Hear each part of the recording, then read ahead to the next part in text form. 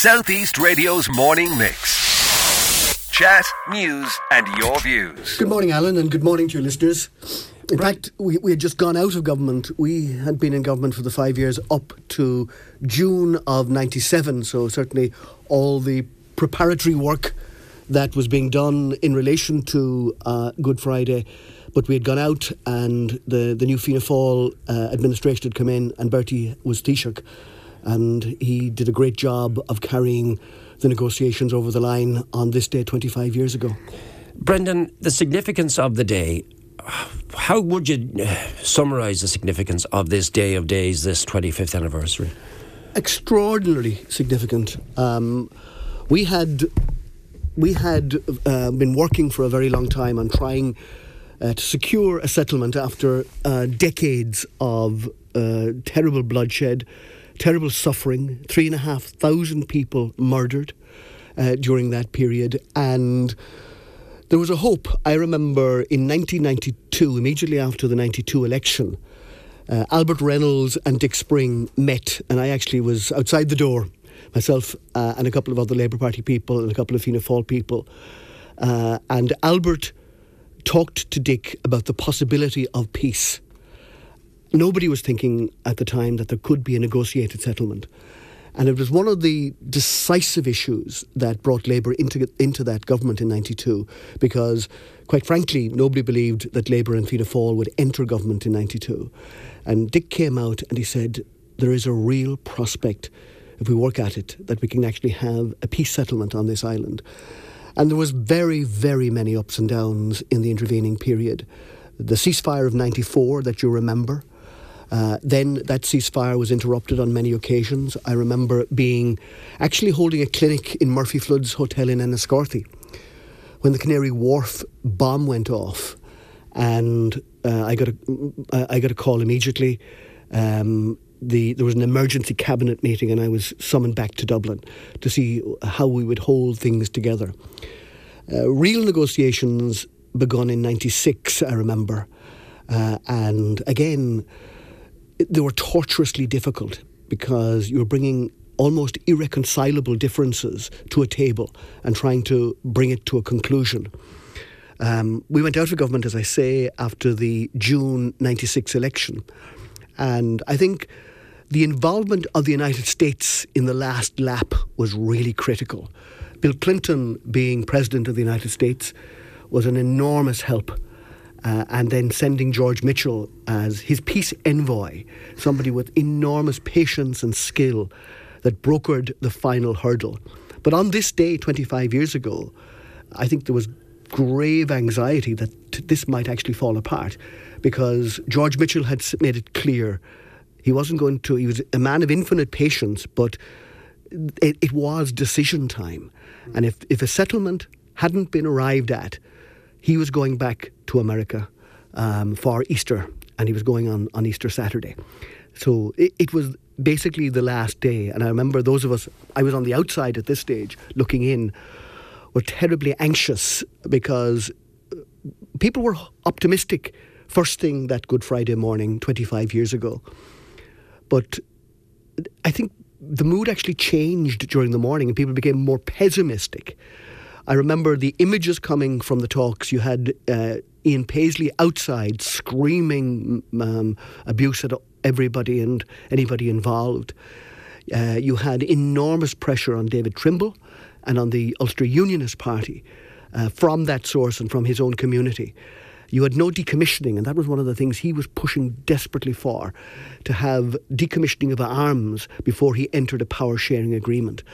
And of course, the fear that those negotiating for the Republican side, Gerry Adams, Martin McGuinness, couldn't bring all the violent men across the line, and that whatever was agreed might well fall apart. And there was great challenges to that. You'll recall only a few months later you had the Omagh bomb, the most serious, and I remember that day viscerally, because that was the most terrible carnage. But people held their nerve, and peace of a form, because there's been many difficulties along the last 25 difficult years, but peace in its essence has held. All right. The agreement was made between the British and the Irish governments and 8 political parties or groupings. Because we all of a sudden went from seeing Martin McGuinness and Ian Paisley on the complete opposite side of the fence. Eventually, they seemed to form a great bond and a great friendship. Well, that was years later. Remember, Ian Paisley and the DUP did not sign up to the Good Friday Agreement 25 years ago. They opposed it, and they opposed the referendum in the North to ratify the agreement. But they, again, I suppose, an act of courage, did cross that barrier and brought their own DUP community with them into a peace agreement. But I remember Seamus Mallon, a man whom I have great time for, on the 10th anniversary of the Good Friday Agreement, saying, yes, peace was won, but at a cost politically, because his party, the SDLP, and David Trimble's party, the UUP, have been totally marginalised and replaced by the more extreme versions of nationalism and the more extreme versions of unionism, who are now the dominant political forces in Northern Ireland. There's so many people we could mention, but can I mention one name to you? I'm sure you met him on many occasions. John Hume. Oh, absolutely. I played a clip on South East Radio News at 7 o'clock this morning. I think it was his daughter speaking about him, the fact that he was taken sometimes under blindfold and brought from one part of the country to the rest to deal specifically with the IRA. Your dealings with John Hume and his legacy in all of this, what are they, Brendan? Well, I've known John, I knew John for very many years, an extraordinary individual, very single-minded and focused. People used to criticise him for having a single transferable speech, but that speech was always peace, non-violence, reconcile differences by negotiation, not by coercion. And that message was very hard to sell in Northern Ireland, but he won so many friends and allies. And I think, perversely and in the context of Brexit now, he became a member of the European Parliament. And he, if you like, brought Europe to understand that in our time, one of the most important peace initiatives happening was on the island of Ireland. And he got people to understand the significance and won friends across Europe. And of course, being involved in the European Union, it meant that Irish and British ministers were meeting every month and a better understanding developed. But as an individual, his courage was absolutely vital and pivotal to everything that happened. And I should make mention of his wife, Pat, because she was his rock when he was being threatened, when the family were being threatened, when they were being bullied, when, it was a very dangerous and difficult position for him to maintain. They maintained it. And would it have been a difficult time when you were in power? You say you'd just got out of power when all this eventually came to fruition. But would somebody like you, for example, would you have been threatened? Or were government ministers under threat from paramilitaries? Well, there's always a threat. And, going back, I remember even to Brendan Corish's time, in the 1970s. I mean, I remember he had much more security than actually we had in our day. He always had 2 security cars, his own ministerial car, but also another security car with armed detectives, including carrying Uzi submachine guns. Such was the fear at that stage. We didn't have that. We did have armed protection as ministers during the 90s. Sometimes that was heightened. Sometimes we got advice on things, places not to go and things like that. But we were generally safe in the south. And on our visits to Northern Ireland, again, there was a protocol about how we would go into the north, how we would be met, and the security that would surround that. What is the legacy of all of this now? Because, of course, we're currently at an impasse again. Is it teetering on the brink, or is it rock solid? Where do you think we are with this now, on this 25th anniversary? I think those who sat around the table 25 years ago will be actually very frustrated at where we are 25 years later, because the heart of the agreement, there was 3 strands, as you know. The internal strand, unionism and nationalism in Northern Ireland, the north-south strand, and then the east-west strand from the island of Ireland to Britain. But the heart of the first strand was power sharing on the basis of mutual respect. And unfortunately, that has been upset many times, and we have no power sharing right now. So when the President of the United States comes, Joe Biden, next week, he can't go to Stormont and see a functioning assembly. And I think that's an enormous frustration. And I have to say, Brexit has been a huge disruptor of progress. Young people, anybody obviously less than 25 years old have no recollection of the incredible difficulties that, were faced by everybody in Northern Ireland. You would recall, even crossing the border, there was a sense of fear and trepidation. Yeah. I remember going across Auchnacoy on several occasions. I'd been absolutely petrified. Petrified, because we're not used to people pointing guns at us, as happened.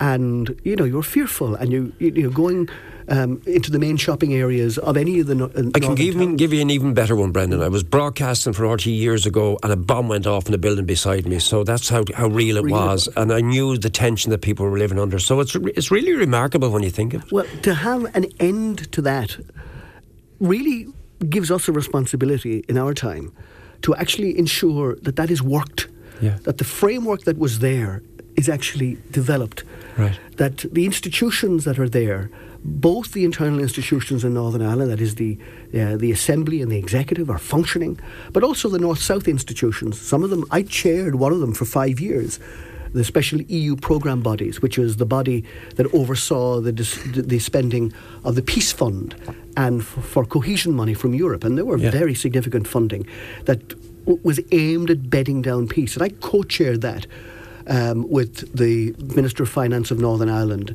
starting with Sammy Wilson, and the last of the four I had in my 5 years was Arlene Foster. Right. So, and I got to know all these people because of those interactions and the difficulties and their concerns. But we really do now.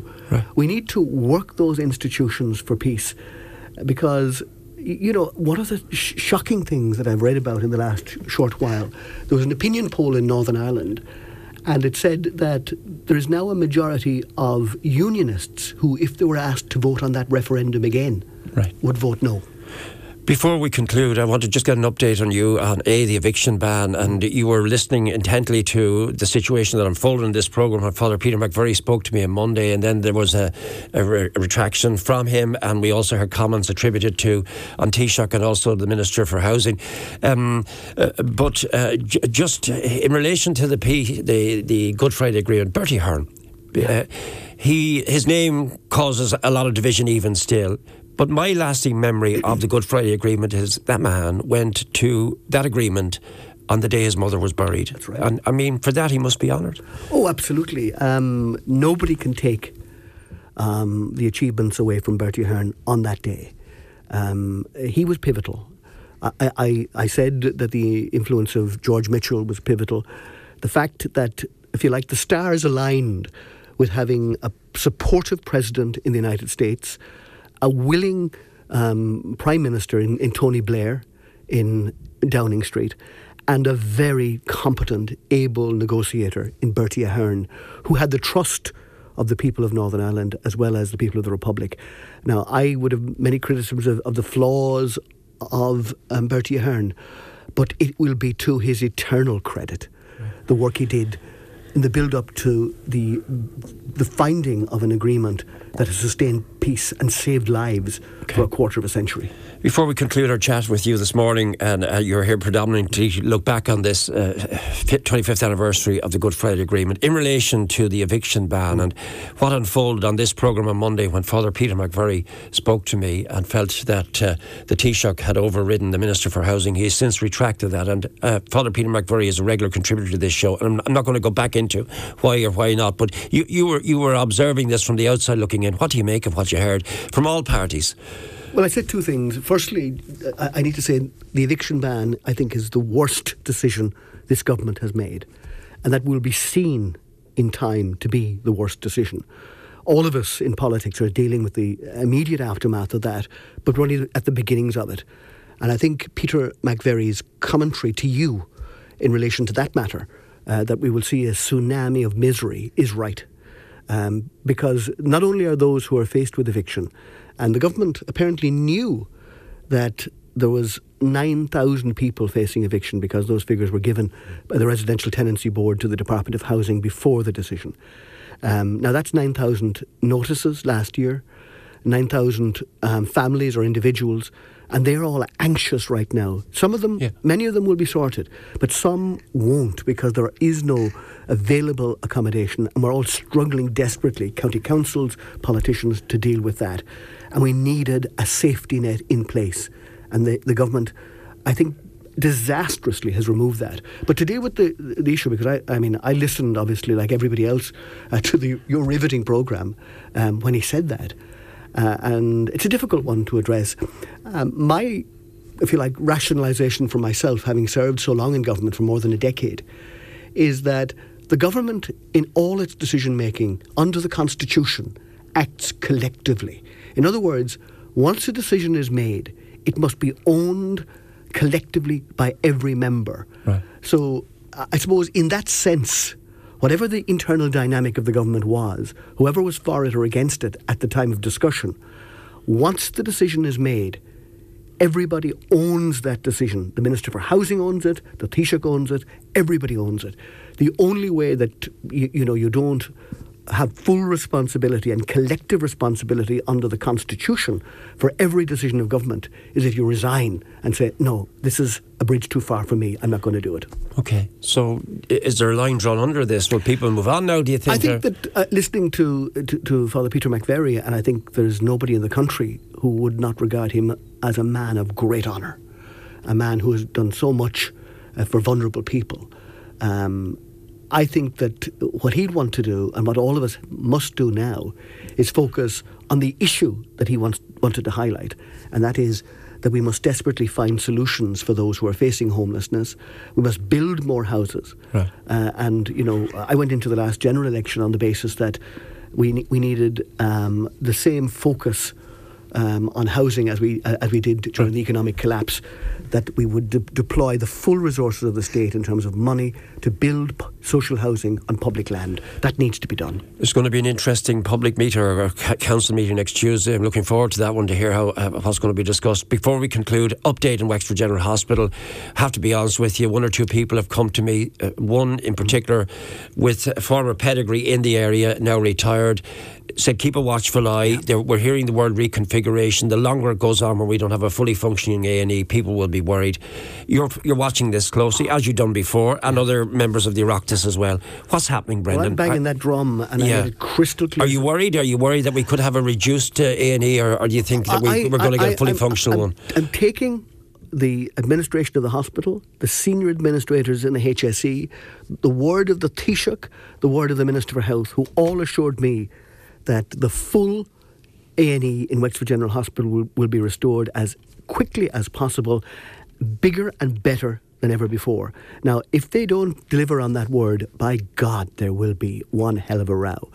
But the difficulty is right now is I listened to others in terms of this weekend. This weekend is going to be a very pressured weekend for A&E in every hospital. I know from talking to constituents of my own who had to go to Waterford for A&E treatment, that it is packed to the rim. They're under enormous pressure there. Right. And we, unfortunately, are adding to that because we don't have our own facility here. I'm desperately worried. Some of the pressure has been taken off by the medical treatment unit, medical assessment unit, and the small injuries unit that is operational in Wexford General. But we really, really, really need to have our own A&E back. Right. And all of us, I think, in public life in Wexford will be banging the drum day in and day out until we see that fully back. I know the builders are in. Yeah. I know the work is underway already. I pointed out to the Minister that there are emergency powers under the Planning Act. Privately, I spoke to him and he told me that he would exercise those powers. I've spoken to the planners in Wexford County Council and the Chief Executive. Everybody will give 100% support to achieving the full operation of Wexford General as soon as possible. And realistically, are we talking, Dr. Youssef said possibly 4 to 6 months at the bare minimum, but there are rumours that it could even be longer. And we don't want to be causing fear amongst the county, but we have to keep the people informed. No, I think that would be the outset of the time frame involved. I've asked the administration directly here, could it be even brought in on a phased basis? Yeah. Open the A&E. And they are reluctant to do that for understandable reasons, because what they've said to me is, if we're open, the people of Wexford will rally to it and will arrive. And if we haven't got the full facilities, in other words, the full 220 beds that Wexford General Hospital has, operational and available, there's no point in taking people in through A&E if we don't have beds downstream to help them. But we need to get those back in operation ASAP. Southeast Radio's morning mix. Chat, news and your views. Alan Corcoran.